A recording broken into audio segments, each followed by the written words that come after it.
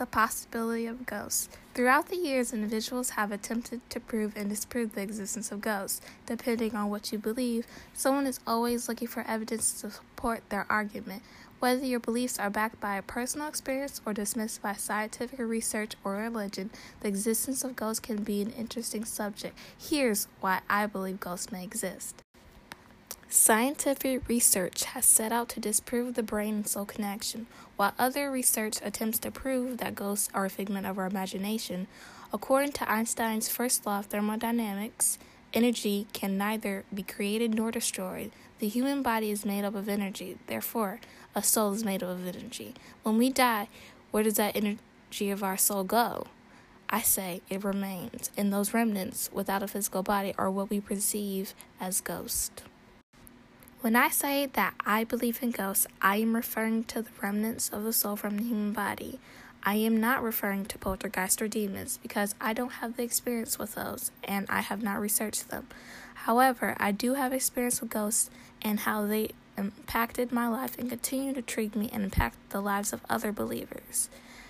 We will discuss how the soul opens the door for a conversation about the existence of ghosts. When I was 7 years old, I stayed with my dad for the summer in Jacksonville, Florida.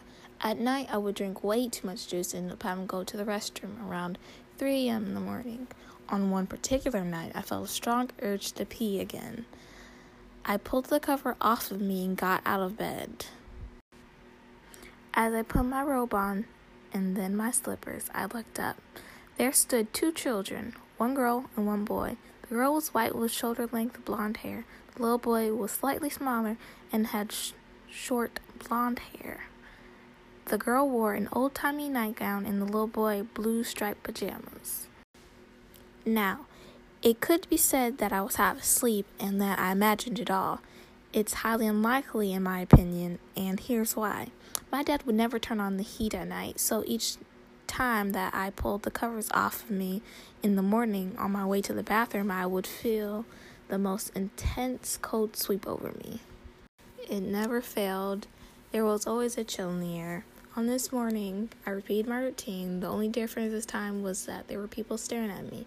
I stood there staring back, but the urge to pee was so intense that I felt like if I stood there any longer that I might wet myself. I sat back on the bed and slowly pulled my pillow up to my face, hoping that this was a dream. When I took the pillow off, they were gone. I ran out of my room and into the bathroom and locked the door. I was terrified to go back to my bedroom thinking that they would reappear. I splashed a little water on my face and then finally got the nerve to go back to bed. Luckily, they didn't come back that night. Depending on your beliefs, souls having nowhere to go might not make sense. Various religions are taught that your soul goes to a place where it will live eternally. Usually this place is described as heaven, since I don't necessarily describe to that belief system. In my opinion, after death, the soul can linger in a familiar place. The residual soul might be perceived as an apparition or a ghost. Both believers and non-believers can agree that our souls, with the help of the human brain, make up our life force. What happens to the life force when our physical body and brain dies? You cannot see or touch a soul. It's not tangible. You cannot see a soul under a microscope. This makes it difficult for the scientists to quantify a soul and how it relates to our current existence. Based on science, it simply reduces us to atoms and particles that live and die. I would like to think that we are much more than that. If we were just atoms that pieced together a human body and lived until we died, the world would be an extended episode of The Walking Dead. It's our souls that add the intangible element to life and showcases our unique personalities. The soul pushes us to go the extra mile for people that we don't know and to feel deeper feelings for the people that we do know.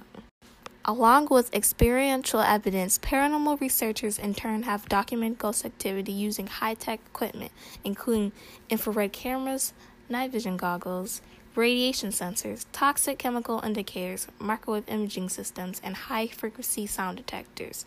This adds to the fact that ghost activity can be observed and documented to further prove the believer's case. Christianity, Islam, Buddhism, Hinduism, and Shamanism all believe in the soul. Individuals that believe in ghosts also believe in the soul. Our differing points are the final destinations of the soul. Whether it's heaven or hell, or the doorway of my bedroom in my father's house. Some of us can agree that we believe the soul exists without the need of a physical body. According to the Gale Encyclopedia of the Unusual and Unexplained, that part of the human being that survives death is known in Christianity, Islam, and Judaism as a soul, the very essence of the individual person that must answer for its earthly deeds, good or bad. Hinduism perceives the spiritual essence as the divine part of a living being, the Atman, which is eternal and seeks to be united with the universal soul, or the Brahman. Buddhism teaches that an individual is but a transient combination of the 5 aggregates: matter, sensation, perception, predisposition, and consciousness, and has no permanent soul. Of the major world religions, only Buddhism does not perceive an internal metaphysical aspect of the human personality in the same way that the others do. However, all of the major faiths believe that after the spirit has left the body, it moves on to another existence. Now, let's take a look at what some scientists have determined as an impossibility when it comes to ghosts. Theoretical physicist Brian Cox states that energy will always lose heat in the system, whether it's a washing machine or the overall universe, and you can never get back the energy that you put in. He also says that this is the reason why thermodynamics doesn't prove that ghosts exist. As an alternative, scientists have chosen to prove that ghosts are all in the mind. Scientists say that they have identified parts of the brain that are responsible for generating these spooky sensations. EPFL researchers in Switzerland have succeeded in recreating this so-called ghost illusion in the laboratory instead of attempting to prove ghosts exist. Some researchers are attempting to prove that this is all in a person's mind. The argument that most believers present isn't one where they assume that ghosts will have all the same attributes as his former physical body. Based on this information, the ghost or soul doesn't have to give back the same energy as Mr. Cox has stated. Most people that have experienced a ghost will say that their experience lasted only a few seconds. Think of a memory that's been trapped in the fabric of time like a glitch. No matter who encounters it, the same glitch will take place over and over again. This is why I feel that when people experience a ghost, their stories are very similar. They see the ghost in the same location, wearing the same clothes, doing the same thing that the last person saw.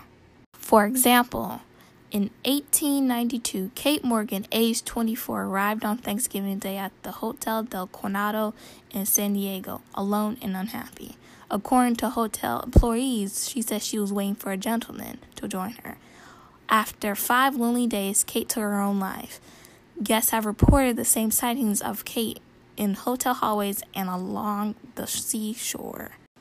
This is why most ghost hunters like Zach Bagans from Ghost Adventures go back to the same locations that others have seen ghosts. They want to duplicate the same conditions. I feel like the conditions have to be right. Same location, stay in the same spot during the same time of day. Ghosts don't have consciousness. I don't believe that their presence is calculated. A ghost is simply a collection of memories of the soul that are frozen in time because its physical body no longer exists. This is why I disagree with some modern science when they attempt to disprove ghosts. They approach it from the perspective of ghosts having consciousness like a living person.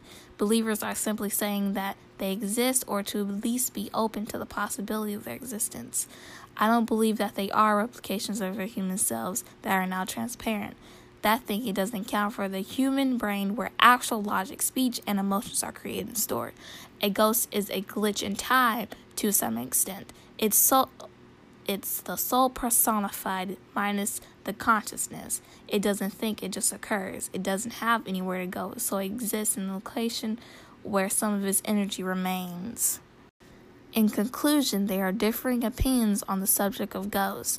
When it comes to providing evidence, we have believers who come with experiential and empirical versus science who is armed with solely empirical evidence. The one common thread is that there is no conclusive evidence on either side. Science attempts to disprove the evidence based on duplicating the conditions beyond a shadow of a doubt, but there is limited research. Instead, they choose to focus on the research that proves that ghostly activity is made up in the mind. Believers attempt to prove the existence based on their own experiences along with the help of paranormal research, which has observed and documented its findings. What makes it difficult is that the researchers sometimes cannot duplicate their findings for others to confirm, therefore leaving the question, do ghosts really exist, up to the individual experience. Although since my very first ghost experience was at 7, I have not been able to duplicate the exact conditions from that night. What it has done for me is allow me to be open to the possibility that ghosts may exist and not just in my mind. Taking a project from conception to inception is more than just an idea. It takes the dedication and tenacity that comes from a creative team that looks forward to making the impossible possible. Doing what others do differently is a model that we stand on, and we firmly planted our flag.